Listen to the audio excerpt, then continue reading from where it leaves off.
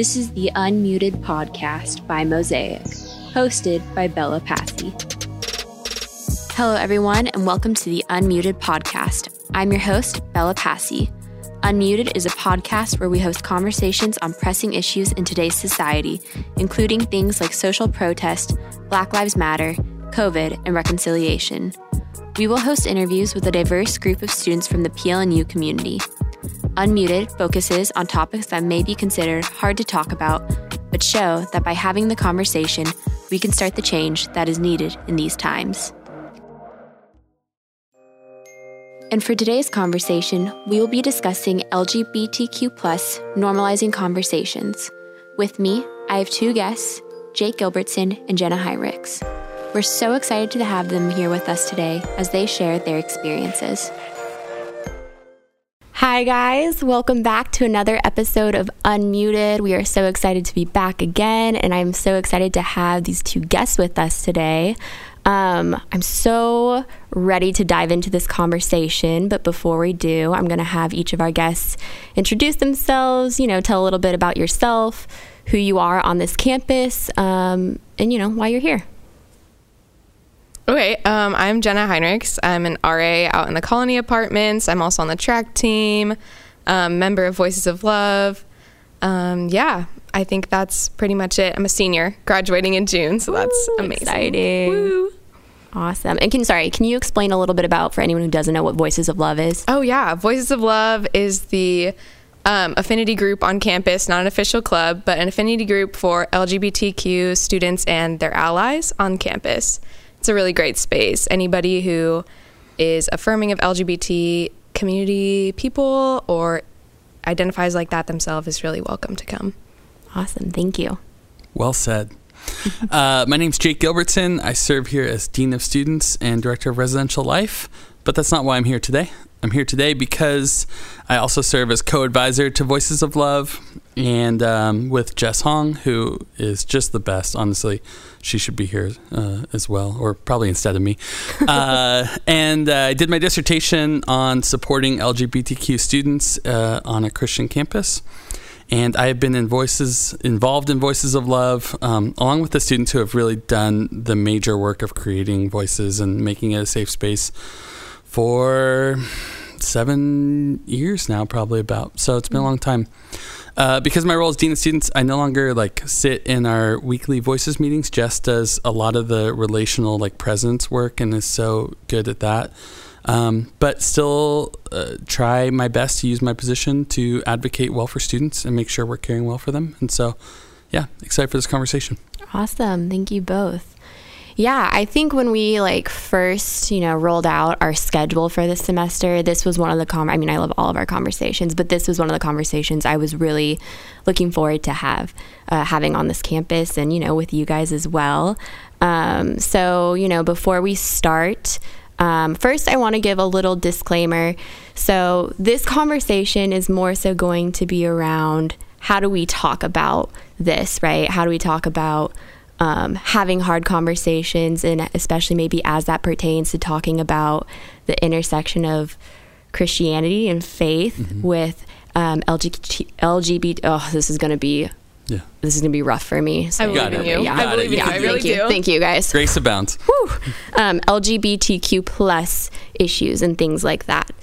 So that's what this conversation is more so about. We're not going to get into necessarily the hard issues and things like that in this conversation, and I wouldn't feel comfortable because it's only 45 minutes, and I think that conversation should be affronted a lot more time to be held. But as most listeners know, I like to always, I call it a mini history lesson or report, give a little bit of context for anybody who might not be as familiar with the issues, to give them that so they kind of know what we're going to be talking about as we jump into this conversation. So, LGBTQ students in higher education. While over 100 LGBTQ centers exist on college campuses across the country, there is limited federal data about LGBTQ students in higher education. For this reason, much of what is known about LGBTQ students comes from non-federal sources. So some of these statistics are LGBTQ men were twice as likely to obtain a bachelor's degree than LGBTQ women in 2015. The probability of LGBTQ women completing a bachelor's degree was 25%, which is lower than heterosexual women's predicted probability of 34% in 2015. In 2015, LGBTQ women earned less than heterosexual women, reporting an average annual salary of $45,000 versus $51,000. And similarly, in 2015, LGBTQ men reported earning an average of $56,000 compared with an average earnings for heterosexual men of $83,000.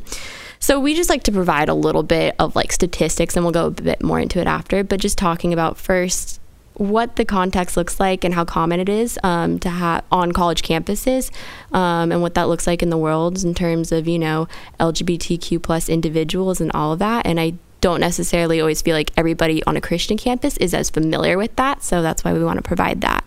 We're going to reference that a little bit more later, but I want to talk to you guys, and to get started, can you guys kind of briefly describe your journey that's led you to being a part of this conversation today?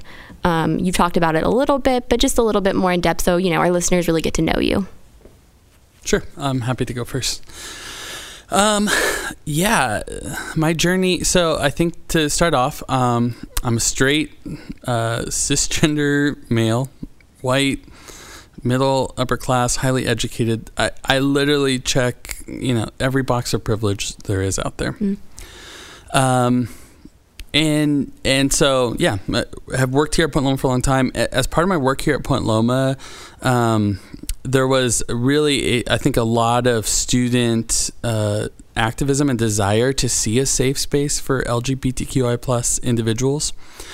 And as we were looking at where that could be housed, I was director of community life at the time, and a number of administrators kind of came together and said, hey, could we house this with you in community life? It seems to make sense. And I was happy to do that. So I started meeting with students and basically just saying, tell me your story, was kind of where this all started.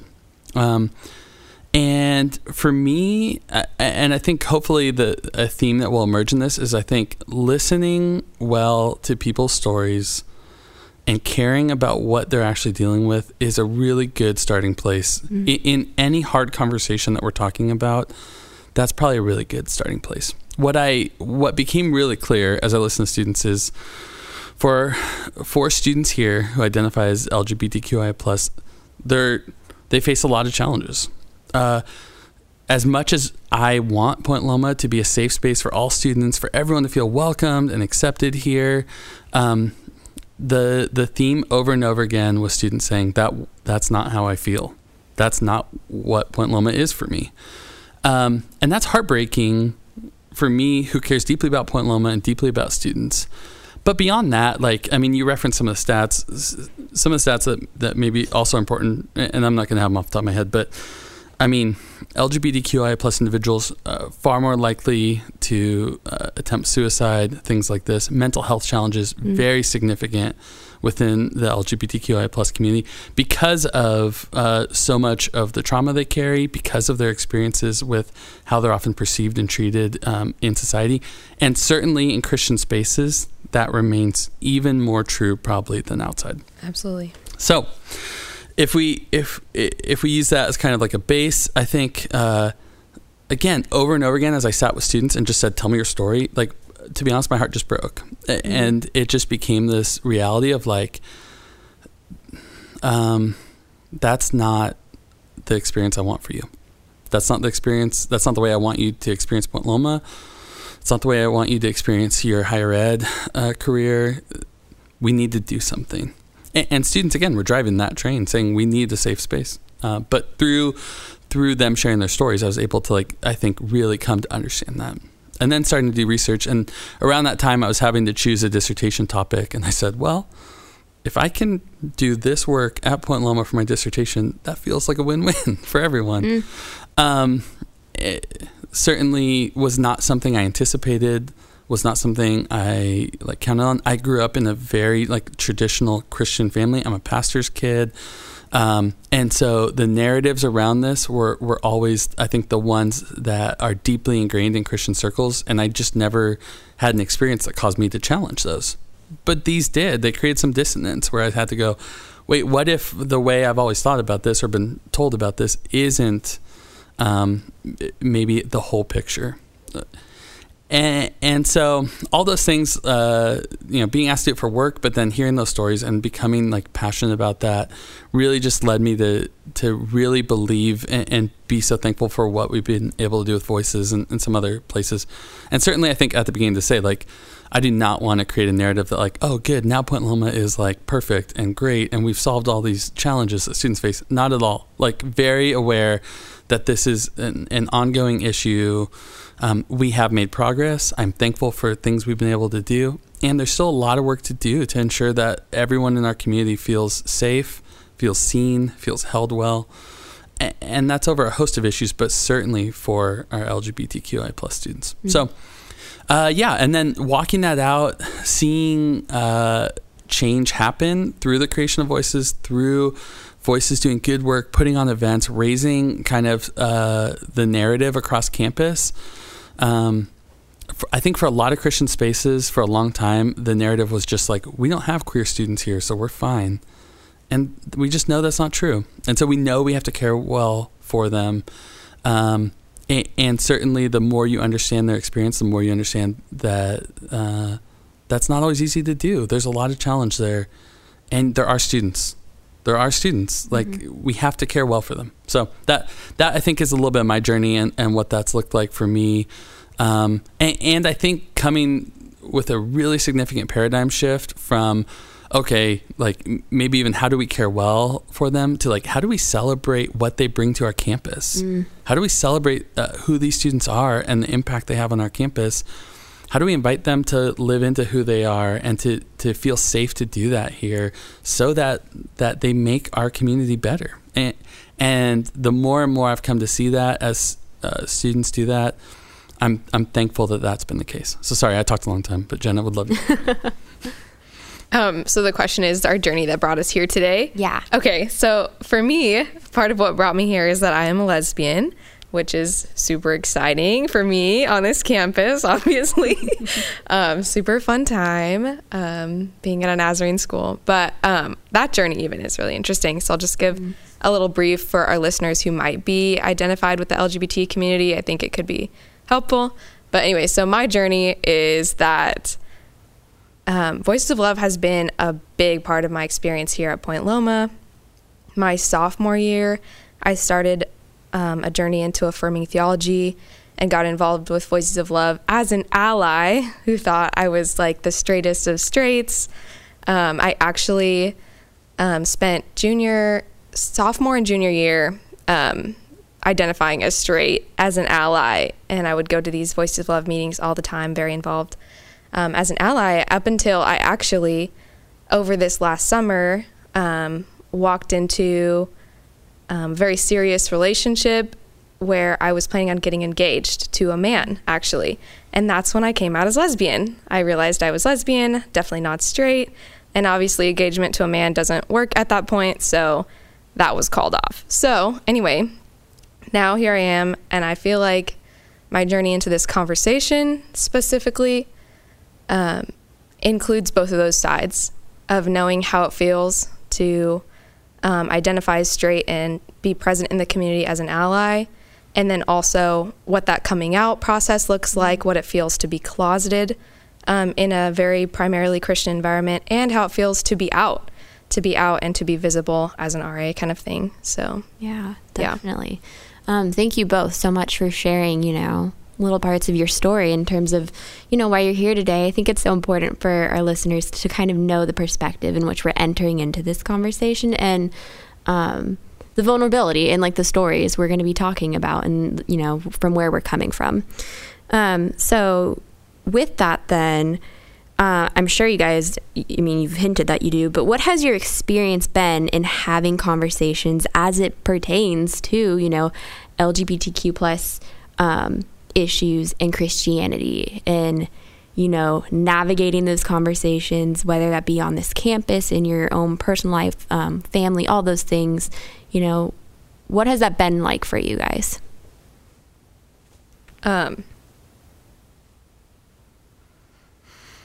It's been a lot. Not gonna lie, I think. And it's just been so full of loss, I would say.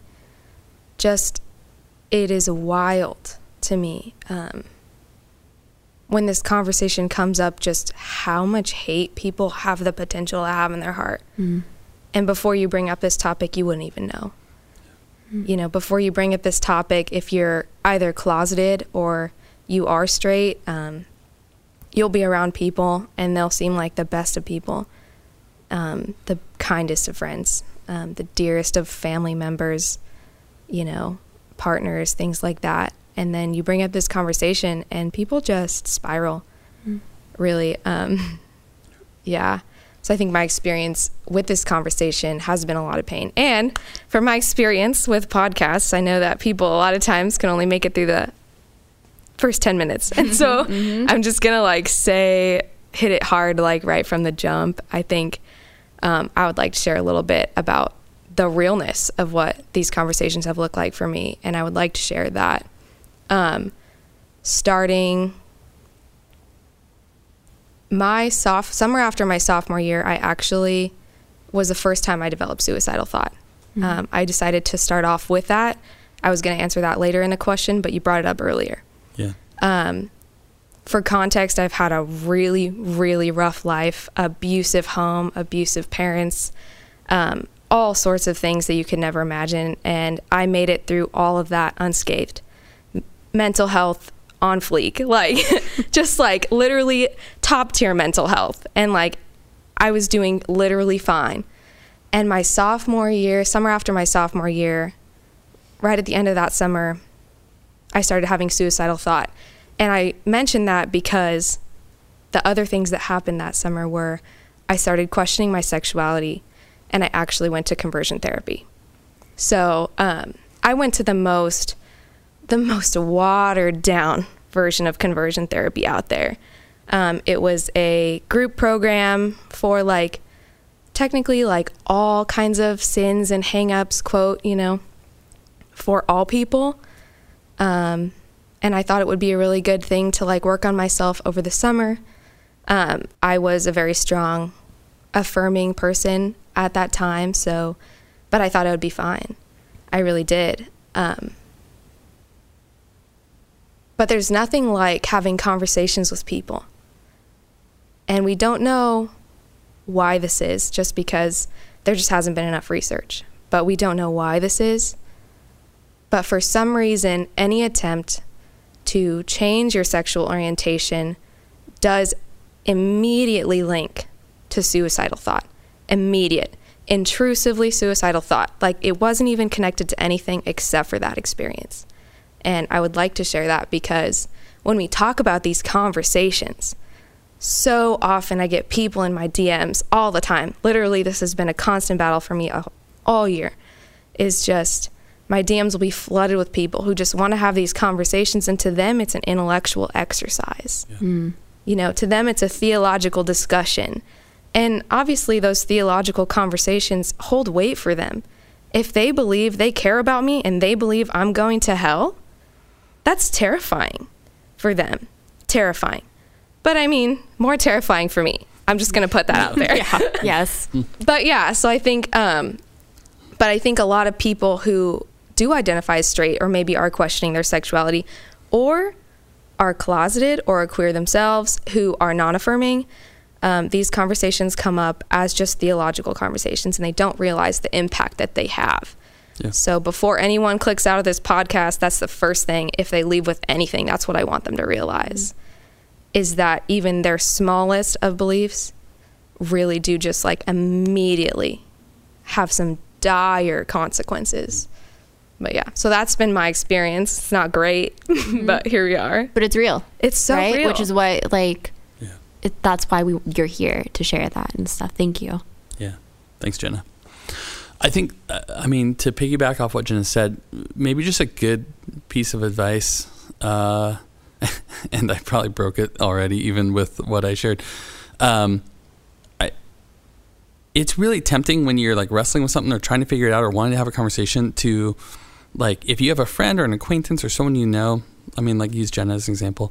If I find out that Jenna identifies as a lesbian and I'm trying to figure this stuff out, or I've heard a conversation, it's really tempting to go like, I know, I'll go talk to Jenna and like she'll help me understand this differently, or I can ask her all these questions I'm having. And I think that's well-intentioned, and maybe a theme that we'll touch on in Christian spaces is like, well-intentioned things can still be extremely hurtful, right? Mm-hmm. Like, intentions do not mitigate impact on people. Oh, so true. Right? So I think I give most people the benefit of the doubt in our Christian spaces that their intentions are good, right?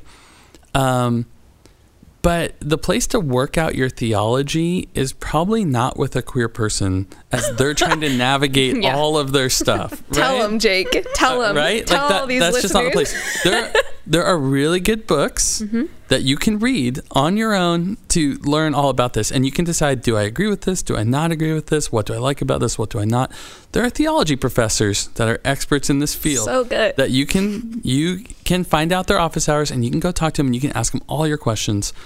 I think it's safe to say that for LGBTQIA plus individuals on our campus, they're already navigating so much. All college students are. And then on top of that, they're trying to navigate understanding their sexual identity and making sense of that and moving forward in healthy ways in spaces that are hard for them. And so for you to pile on your questions and processing, probably not super helpful. And in fact, probably hurtful. Well-intentioned as it may be to try to like have those conversations. So, invitation, if you made it this far on the podcast, you can also email me. I am happy to talk to you anytime you want, if my calendar allows. So, that's a disclaimer. But I think just important to say, because I think what Jenna named is like, I think people are well-intentioned. I think they want to have a good theology. I think they want to, a lot of them even are saying like, oh, I have these queer friends and I've been told my whole life this, but that just doesn't feel like it works anymore. How do I work that out? And the natural inclination is like, oh, okay, well, I'll go to my queer friend and like process this with them. I would just caution that may not be the most helpful space. So that's may not go as well as you think it will go. No, yeah, and even if it feels like it goes well for you, like you run the risk of hurting your friend in trying to figure out your stuff, which is again well-intentioned, well-intentioned. Totally. So again, back to that like well-intentioned piece, Christian spaces. So I named, like, my dad's a pastor. It's so interesting. I think like what Jenna named, which is like this topic, probably more than any other one in Christian spaces, has become highly politicized, highly divisive, right? We could do a 3-hour podcast on why that is, and this narrative of, culture wars and purity culture and all the different components that like played into this. That's not for here or there. I think just to name, it's highly divisive, highly politically fused, and has become a conversation that we like take. I think we take and put into a place that like it really adds so much heat to the conversation that probably requires far less than we've been told it requires. So again, if we want to talk about scriptural interpretation and stuff, I think there's good room to say, let's look at scripture, let's look at what it says. And beyond just, and this is any topic, beyond just like, I'm going to flip open my NIV study Bible I got in junior high, and I'm going to go to the back and look up gay and see what it says. Like, we got to do better. And this is a host of issues. We got to do better with our theology than just, I read this one verse, it says this, so now I understand this and I know. And we've been told, like, that's true. Like, this is what Christians believe. But that's no longer true. There is a divergence and breadth of theology and understanding of both what God wants, what God asks us. Like, this is just true within Christianity. Our brothers and sisters are not unified in what we believe about this issue. And yet, we've also been told if you don't agree with this, like, you're giving into culture, you just have like lost this culture war and you are no longer Christian, and like all these kinds of narratives that I think like make this issue harder to talk about. So when I told my parents what I was doing my dissertation on, like I withheld. So like this is it, and I will say, this is my one moment where I got a small, tiny glimpse into I think what queer folk experience all the time, and so I do not want to equate this in any way with the experiences of queer folk, but for a short season, I knew what it was like to like desperately not want to tell my parents something because I knew how it was going to go. And then to finally have them ask and to tell them what I was doing my dissertation on and to see their sense of like disappointment, like questioning why I would choose to do that, all these things. And I think to say like, that's a very, very common experience for queer folk, right? Like this process of processing with family and like processing all those things. And I felt it for like 1 minute, and it made me understand, I think, why this conversation is just so hard and painful and challenging.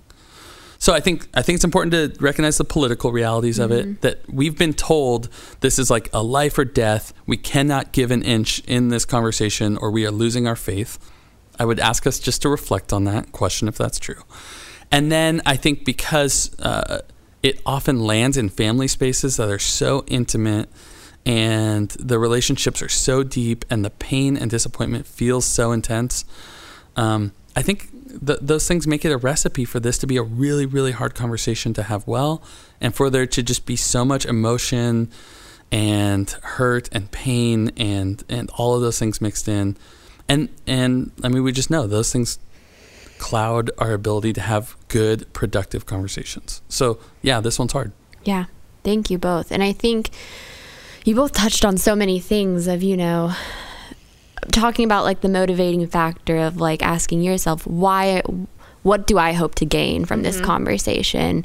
And, who am I affecting by having this conversation, and who am I having this conversation with? Am I hurting them in that process? Is so important, I think, to also, reflect on, because like you said, while people are well-intentioned, they probably don't always think about the words and the questions they have, how that has power and how that affects, the people they're talking to as well. And I think, especially like you said, with it being such a topic that I think equates a lot of anxiety on both sides now. I think there is, and the point of, this episode especially is to say, like, we know it's a hard conversation and it's uncomfortable and it won't not be that. But that doesn't mean you shouldn't have it and talk about it. But have intentionality and a lot of thought in how you approach that conversation as well. And a lot of an open-mindedness too, coming in, with not necessarily points you want to make or win, but just like trying to learn and hear the other person. And so I kind of want to pivot into that of talking about, I guess, practices that have been helpful in trying to have that conversation and what that can look like. Something I want to talk about a little bit is nonviolent communication. So it's a method designed to increase empathy and improve the quality of life of those who utilize the method and the people around them. Nonviolent communication evolved from concepts used in person-centered therapy and was developed by clinical psychologist Marshall Rosenberg beginning in the 1960s and 70s. It begins by assuming that we are all compassionate by nature and that violent strategies, whether verbal or physical, are learned behaviors taught and supported by the prevailing culture. It also assumes that we all share the same basic human needs and that all actions are a strategy to meet one or more of these needs. People who practice nonviolent communication have found greater authenticity in their communication, increased understanding, deepening connection, and conflict resolution. So I put that in there basically to say, I think communication is a very large part in how these conversations go, in terms of how we walk away from them feeling one way or another. The communication and how we talk about it contributes greatly to that. And so that was just one, method. And there's a book about it too. I would highly encourage people to look at it and stuff in terms of having any type of hard conversation.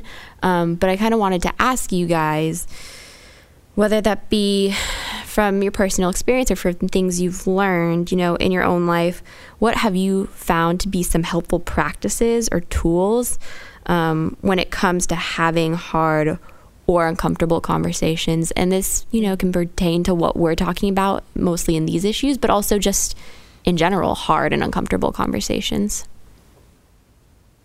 Yeah. I mean, I gave a whole tutorial to my Instagram following about this a couple of weeks ago. Love that. Because they were just, oh my goodness. Like I said before, like this conversation, more than anything, will bring out sides of people that you've never seen before. So I hear what you're saying about the nonviolent communication. I think that's important. And to non-queer people and people who are going into these conversations with the LGBTQ community, or people that you don't know whether or not they are part of it, that's real. You never know who you're talking to be real honest. So I think you need to consider that you may be talking to a queer person every time you have these conversations. But my tutorial included 3 pieces, and I can remember 2 of them right now. But the main one was self-awareness and self-regulation. The people who give me the worst messages are a lot of times, I think they think they're saying really nice stuff. But what they don't know, I mean, if I can give an illustration, a lot of times my DMs feel like a roof. And each DM is just a drip, And if it was just their little question, it'd be fine. But it's not just their question. I'm getting that same comment over and over and over, and it's breaking me down, And so I think it's really important for people to be self-aware. Most of the time when they, when non-queer people engage in these conversations, they barely know what they believe. Yeah. They barely know if this bothers them so much because they have had homosexual thoughts, to put it one way. They barely know if maybe they're so bothered by me coming out because their sister came out and they rejected her. And so they're looking for confirmation that what they did was right. They don't know if anything, if they're concerned about their kids, if they're just like freaking out because they really equate what I'm doing with like the worst of the worst things to do.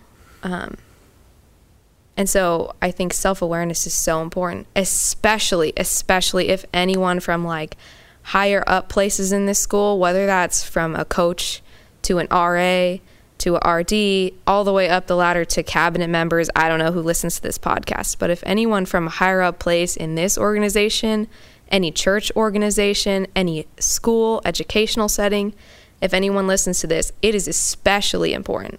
If you have any sort of authority, if you have any children in your life, any youth, if you have any siblings, any people really, in your life, it is really important that when these conversations come up that you have spent time, at least 30 minutes quiet to yourself, to just think about what you're feeling and to know what it is you're feeling before you enter into these spaces. Because so many people are just not self-aware. They're the presidents of universities, and this conversation comes up and they lose their minds. And just their fathers, who are otherwise great people, and lash out against their children, throw things like that. We see violence in the home all the time in queer, like, if we're talking about nonviolent communication, queer spaces in the home, you need to be, if you're having these conversations with your children, you need to be self-aware. And you need to know how to self-regulate before you engage in these conversations. Because if I have seen anything at all from my personal experience in these conversations, that nonviolent communication does not exist in this dialogue. It does not. Unless the person who is engaging in this conversation with a queer person or someone who may or may not be queer has just done some deep digging. And by deep digging, I mean like months of digging, just to be self-aware. And I think that's the only way for us to have any productive kind of conversations. Otherwise, People are getting hurt.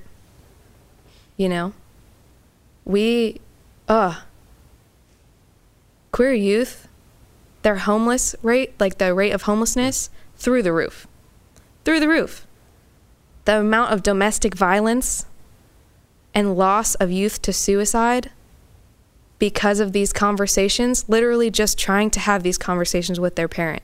Yeah. You know, the amount of times I've seen domestic violence occur in my own home just because of some eyeliner on a son is just wild. And so this is why, beyond Instagram DMs, when we have these conversations, it's not about culture.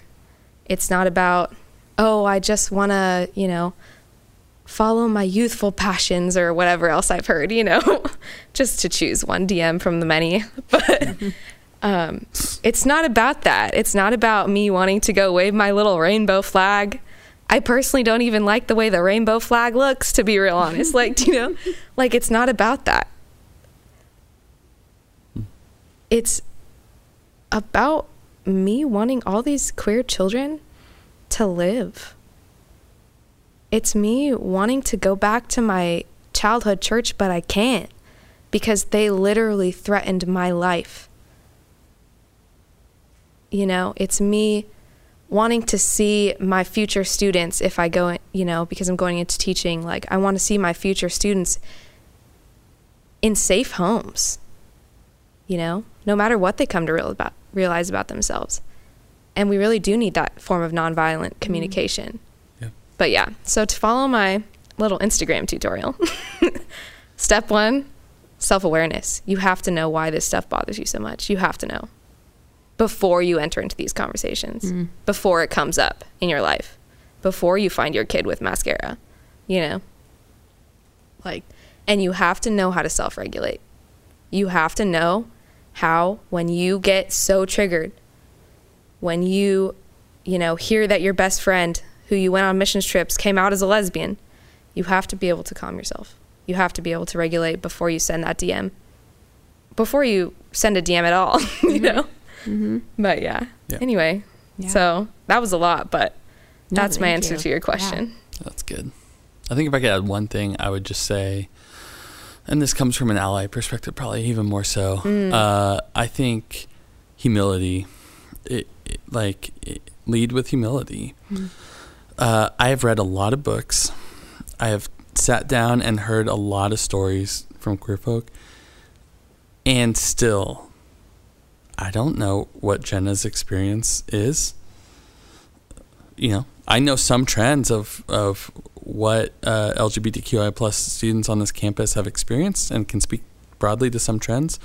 But when I sit down with any person, it is dangerous to assume that I understand their story and their experience and who they are. And so that humility, I think, leads to curiosity, right? To be able to ask good questions, to say, I want to understand, tell me. Share your experience with me.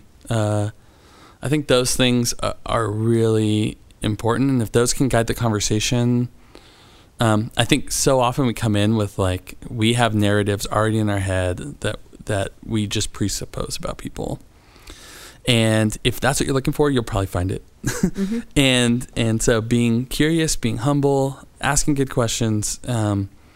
And then, I mean, the last thing is just genuinely caring for people, right? That if you can come with that humility, hear someone's story and then go, wow, that sounds really hard. I'm so sorry. How can I be in this with you? In general, that conversation's probably going to go a lot better than if I come into it saying, here's what I think about you. Here's why you're wrong, even though I haven't asked you what you even think or why. Those kinds of things. In any topic, it's not a helpful frame.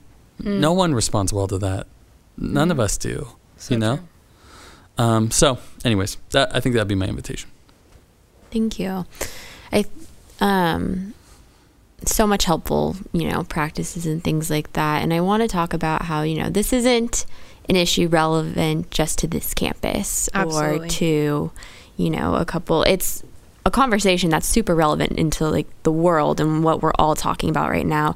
I think especially as we continue to evolve as a society, there's a lot more vulnerability, I think, out there in just how we have these conversations. And I think something that is inspiring is, a lot of youth, I think, are more activist minded in some aspects of not afraid to have this conversation, or are afraid but are still willing to have this conversation, which is so important.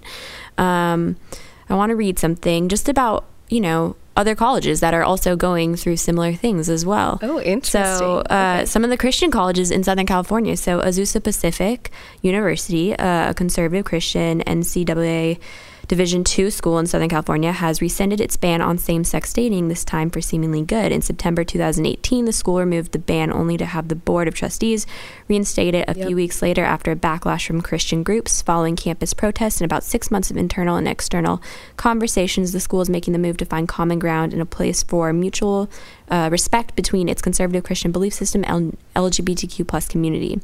University of San Diego established in 2018 the LGBTQ plus and Allies Commons. It came out of a legacy of student activism that pushed for greater visibility and support for LGBTQ plus community members. They seek to create affirming spaces for queer and trans folk while educating the entire campus community about inclusive strategies through an anti-oppression framework that is explicitly pro-Black, queer, and feminist. It is dedicated to creating a world where each person's inherent dignity is protected and affirmed as an expression of the university's solidarity and embodiment of the Catholic call to care for the whole person. So that's just to say that this is a conversation that I think a lot of college campuses, Christian college campuses, are navigating in their own way. Absolutely.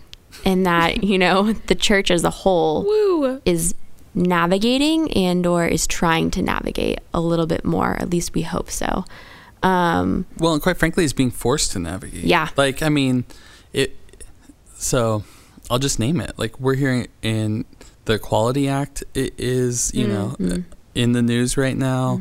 In California, we've had state laws come and go and be changed and all that. Like, I think it is naive for religious folk to think that they can stick their head in the sand and this issue will just go away, because it will not. And so we are better off engaging and having good conversation than pretending like this will go away, because it's not. That is such a good point.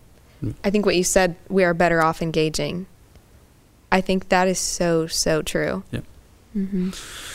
Yeah. So, even though it's hard, it is hard. And the APU one's a perfect example, and I don't want to rehash it, but I'm a Cougar alum. I did my doctorate at APU, so full disclosure. And I actually presented my dissertation a few months after all of this hit the news and blow up. So I'm at my hooding ceremony presenting my dissertation, and it was just this is tense. You can feel it in the room. Everyone's they're talking about this and what they did at Point Loma. Gay people. Oh no. And so it was you could feel the tension in the room. And that's a perfect example of just and it's true here at Point Loma. I think people can avoid it because it feels like if I enter this conversation, I'm going to get it from both sides. That's I think the fear. I'll just name it from an administration perspective.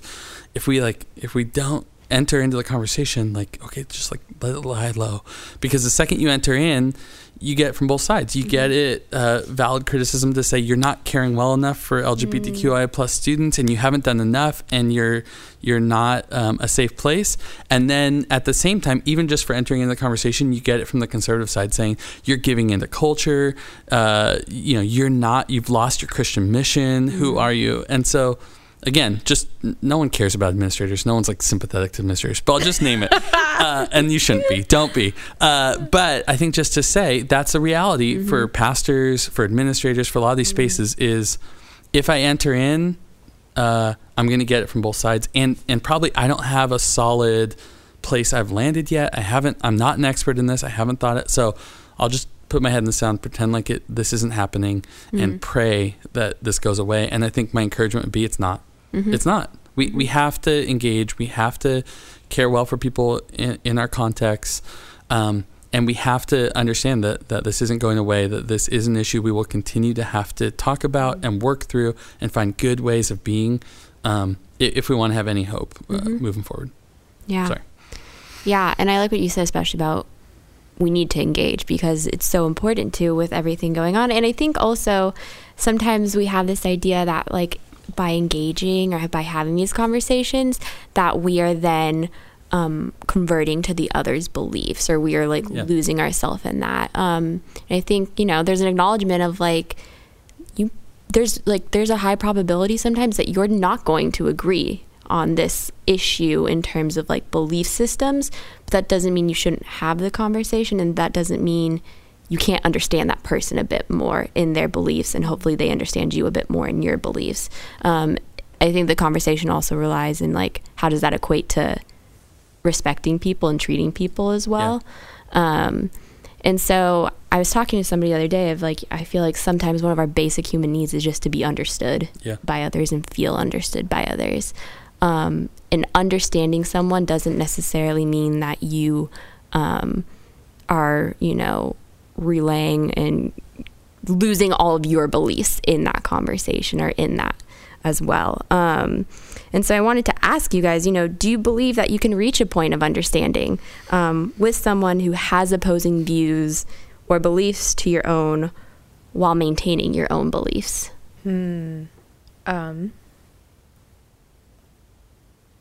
I was thinking about this at length, looking at the questions you sent out in preparation. I used to think so.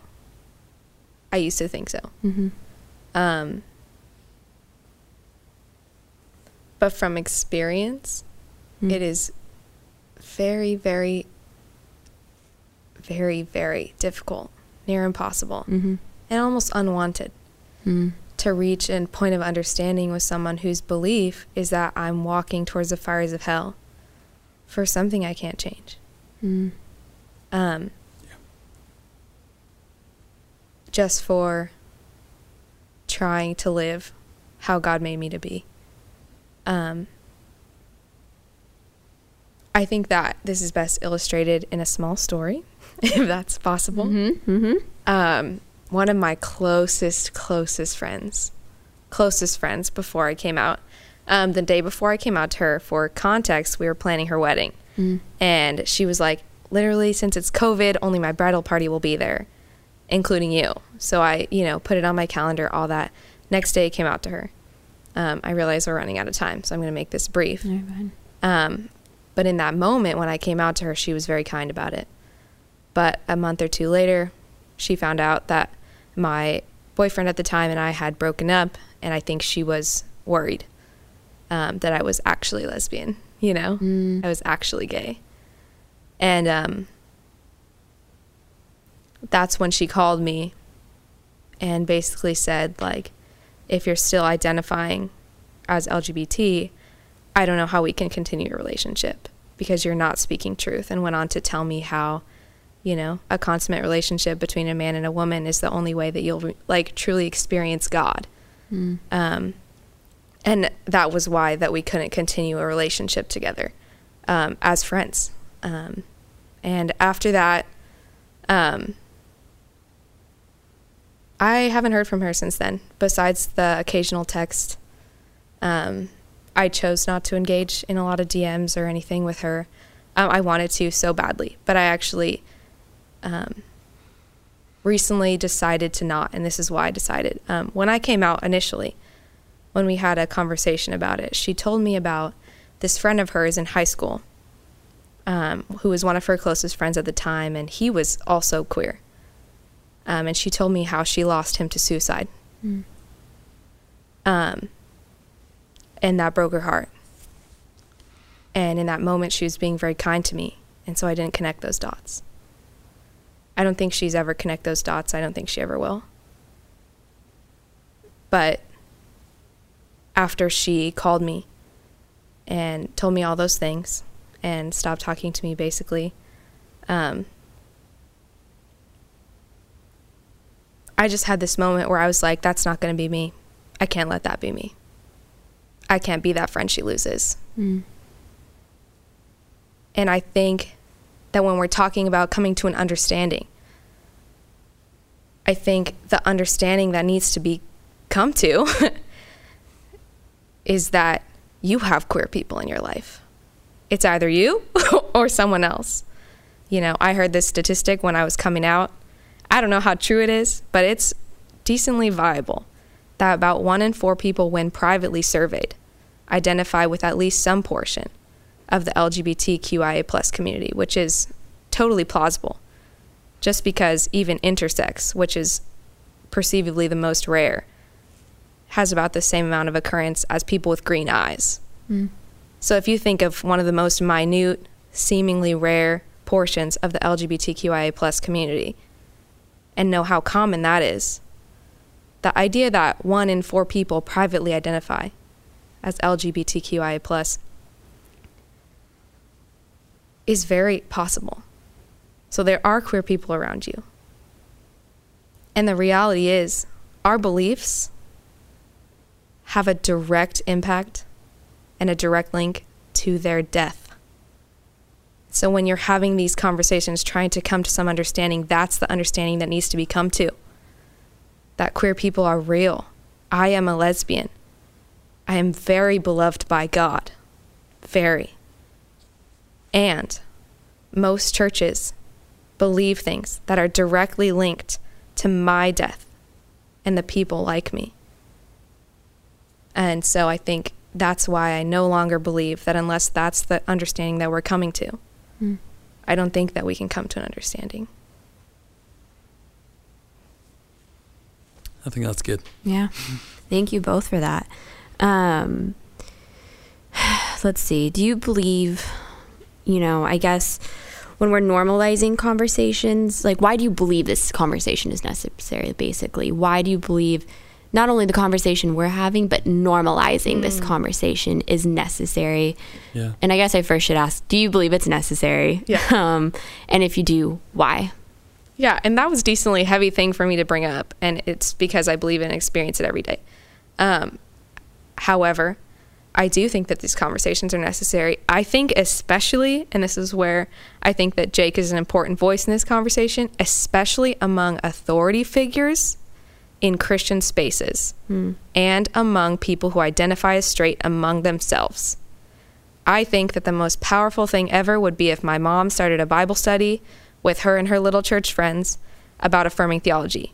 That would be the most amazing conversation, and that would change my life. I think that if the cabinet members, Mary Paul, Bob Brower, all those big boys, got together and had a Bible study where open heart, open handed, whether they were coming to an affirming theology stance or not, just went through a book about affirming theology just to understand it. I think that those conversations among straight cis people, among themselves, hard conversations are just so necessary. Because like he was saying earlier, I actually talked to my RD about this. Our res life, as far as Christian colleges go, is decently affirming, holds at least a very open view and an affirming stance about loving our LGBTQIA students well. And one of the reasons that is because my RD was mentioning, I feel like I have talked about death by suicide so much, but it's unavoidable in this conversation. But she was talking about how once you sat there with a student and seen how these beliefs immediately impact people like that, you just can't go back. So I think that that's why it's so important to have these conversations. Yep. No, Jen nailed it. I think, people's lives are on the line. Like, when you just say it like that, so how do we as a Christian community not care about that? We have no choice. Right.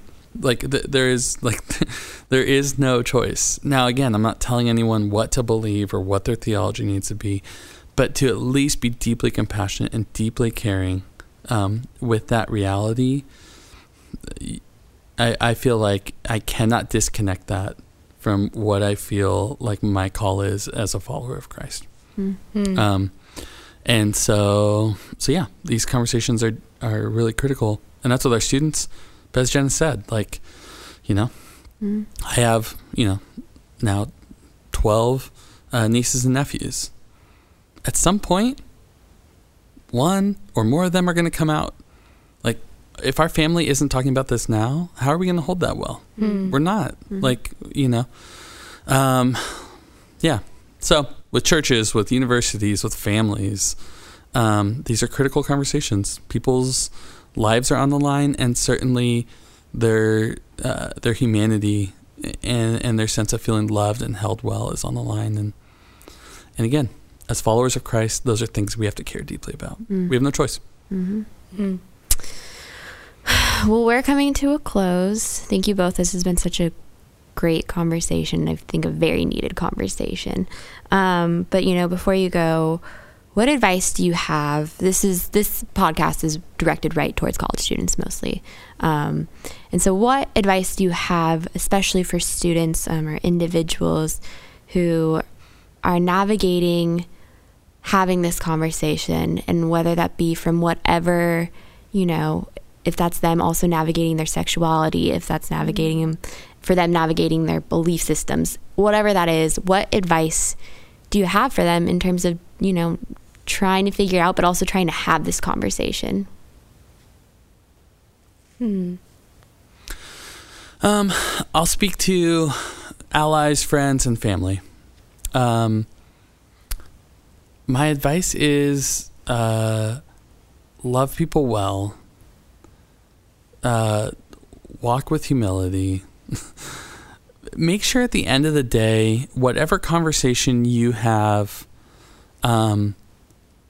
if that person can leave that conversation knowing that you deeply, deeply love and care about them, that's the only way you're going to leave the door open for more conversations, right? Like, no one is going to trust someone if they don't feel seen, loved, and respected by them. And for those people that we're close to, that is far more important than that they know what your theological beliefs on same-sex marriage are, quite frankly. And so if you can lead with that, it's just more important. We're all of us are navigating life with complexities and challenges and insecurities. And at the end of the day, when we deeply know we're loved by someone, that is critical. Life is hard enough for all of us as it is. When you have to question whether people around you that you think care about you even love you, it just makes it infinitely harder.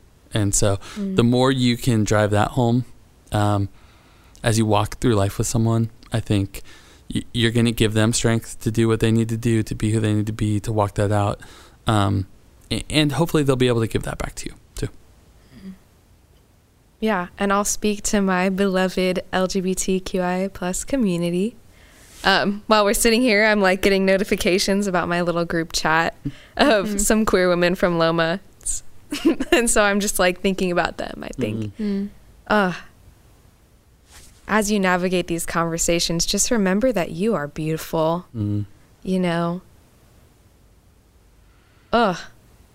People will tell you otherwise, but our community is unmatched. Your sexual orientation, your gender identity, it's beautiful and beloved.